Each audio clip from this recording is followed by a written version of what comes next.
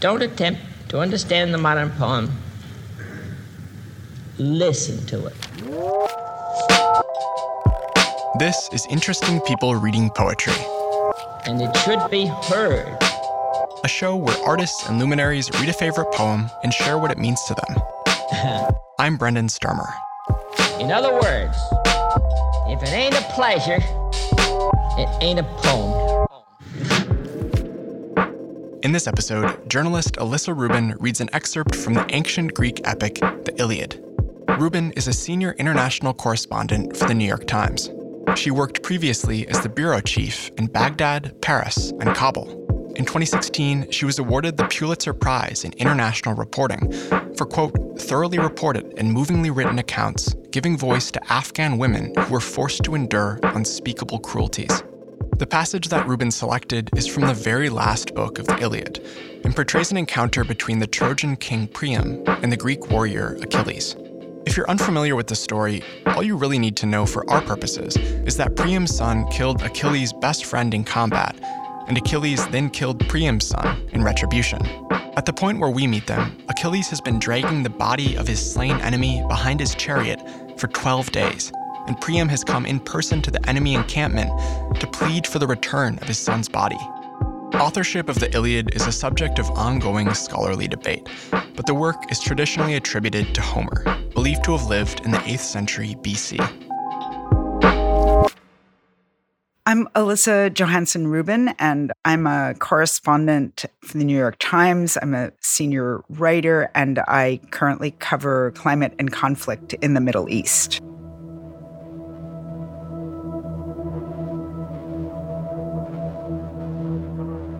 This excerpt is from Book 24 from Homer's Iliad, and it's the translation by Robert Fagles.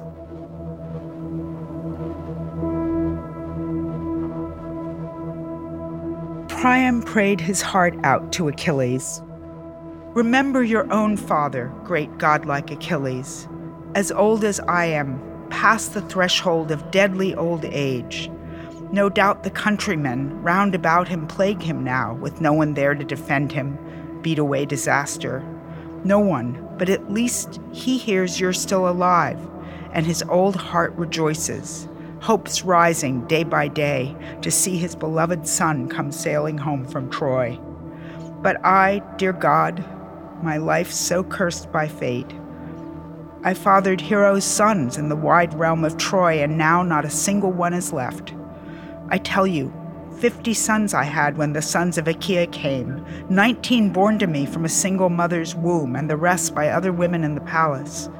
Many, most of them violent Ares, cut the knees from under.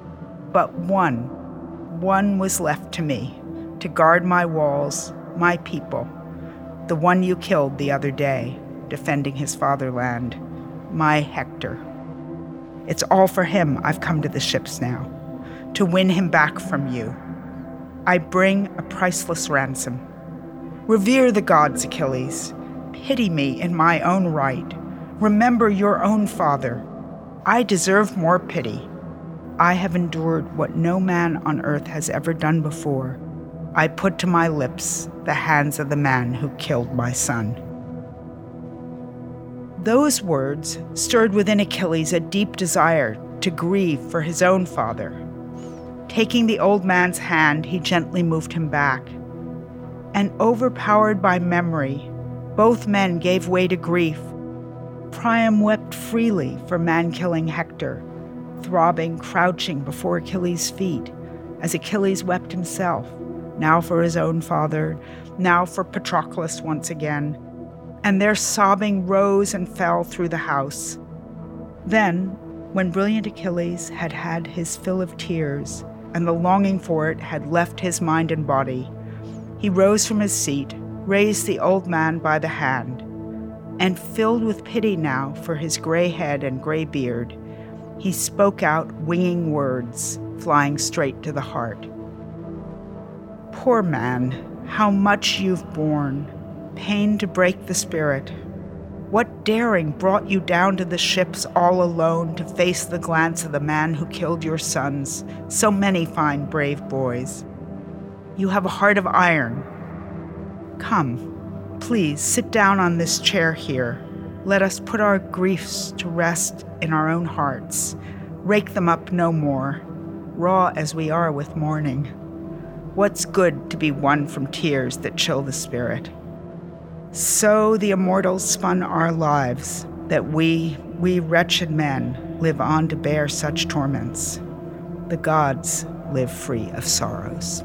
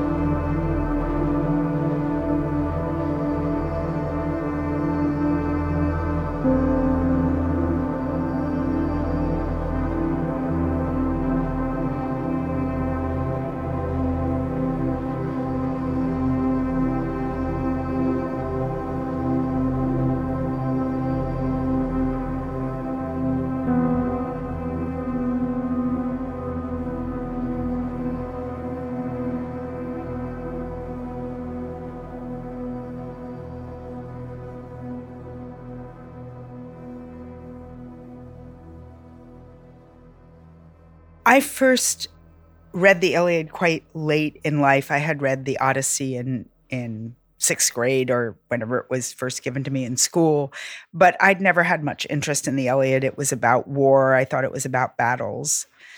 And when I returned to Iraq for the second long stint I was going to do there, working for the New York Times as a correspondent, I decided I needed to learn more about war. And my father, who was someone I talked to a lot and who I knew was deeply read, I said, well, so what should I read? And I listed a couple of classic books I'd read. And he said, well, what about the Iliad? It's kind of where all the great sort of sagas of war start in Western literature. And I said, oh, I do not want to read the Iliad. It's just battles, battles, battles. He said, well, have you read it? And I confessed I had not. And he said, well, I'd be happy to read it again with you. It's a lot more than that. And so we started to read it sort of together. I was in Iraq and he was in New York. And we didn't read it exactly in tandem, but I would read parts of it and then we would talk about bits and pieces on the phone or on the sat phone. And over the course of the 2 years that I was reading it, my father died. And I had not finished the Iliad. And for a long time, I wasn't able to finish it. And eventually, I came across a book about the last chapter of the Iliad, about Priam's journey to see Achilles. And I went back and read it was roughly the last 6 books that I hadn't read. And I really rediscovered it in that time. And it became really a touchstone for me for the next, up to today. And I go back to it and not just to the ending, but to many parts of it, because I think it has so much to say that is pertinent to war and to the experience of war today.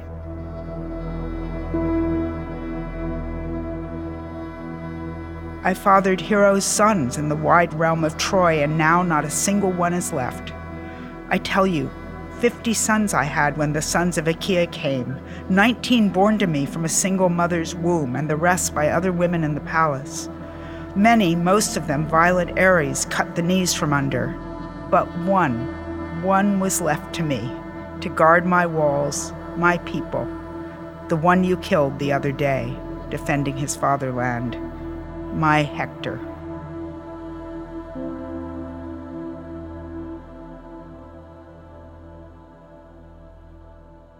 I think for me what was so penetrating about this passage, and it goes on, I'm sorry, there's not time to share the entire section. It's hundreds and hundreds of lines, but it continues in a very profound way, and the very ending of it is where Achilles agrees to wait to attack Troy until Priam has been able to take back the body of Hector and do proper funeral rites. And that is going to take 12 days. And that's an enormous gift that Achilles is able to give Priam. And I've felt like it's one of the epiphanies that actually seeing one's own grief reflected back to oneself in another person, which is what happens when he sees Hector's father before him, thinks and is asked to think about his own father. He begins to recognize that his grief is a shared element of humanity, and that everyone faces this, or not everyone, but certainly he is not alone, even though each particular grief is, of course, individual. And that allows him finally to let go of some of the violence and to somehow move forward and become really the larger person that's beneath. And for me, my father was a psychiatrist and a psychoanalyst, and he had great faith that people could find their way through these thickets of pain that and fury and destructiveness, often self-destructiveness as well as destructiveness that hurt other people, through a process of listening and seeing and reflecting. And so I think this passage, to some extent, shows that in a far more poetic way, but in a very distant time, which suggests some of the arc of the way that the past is connected to the present.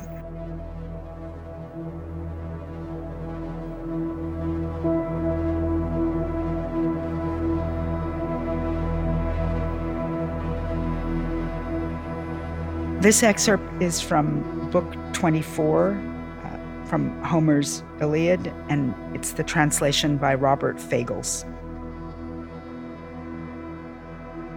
Priam prayed his heart out to Achilles. Remember your own father, great godlike Achilles, as old as I am, past the threshold of deadly old age. No doubt the countrymen round about him plague him now, with no one there to defend him, beat away disaster.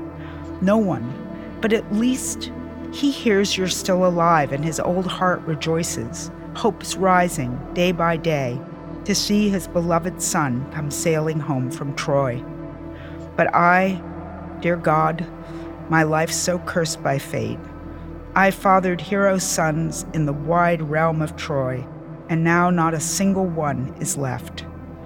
I tell you, 50 sons I had when the sons of Achaea came, 19 born to me from a single mother's womb, and the rest by other women in the palace. Many, most of them, violent Ares cut the knees from under, but one was left to me to guard my walls, my people, the one you killed the other day, defending his fatherland. My Hector. It's all for him I've come to the ships now, to win him back from you. I bring a priceless ransom. Revere the gods, Achilles. Pity me in my own right. Remember your own father. I deserve more pity. I have endured what no man on earth has ever done before. I put to my lips the hands of the man who killed my son. Those words stirred within Achilles a deep desire to grieve for his own father. Taking the old man's hand, he gently moved him back, and overpowered by memory, both men gave way to grief. Priam wept freely for man-killing Hector, throbbing, crouching before Achilles' feet, as Achilles wept himself, now for his own father, now for Patroclus once again, and their sobbing rose and fell throughout the house. Then, when brilliant Achilles had had his fill of tears, and the longing for it had left his mind and body, he rose from his seat, raised the old man by the hand, and filled with pity now for his gray head and gray beard, he spoke out winging words, flying straight to the heart. Poor man, how much you've borne, pain to break the spirit. What daring brought you down to the ships all alone to face the glance of the man who killed your sons? So many fine, brave boys. You have a heart of iron.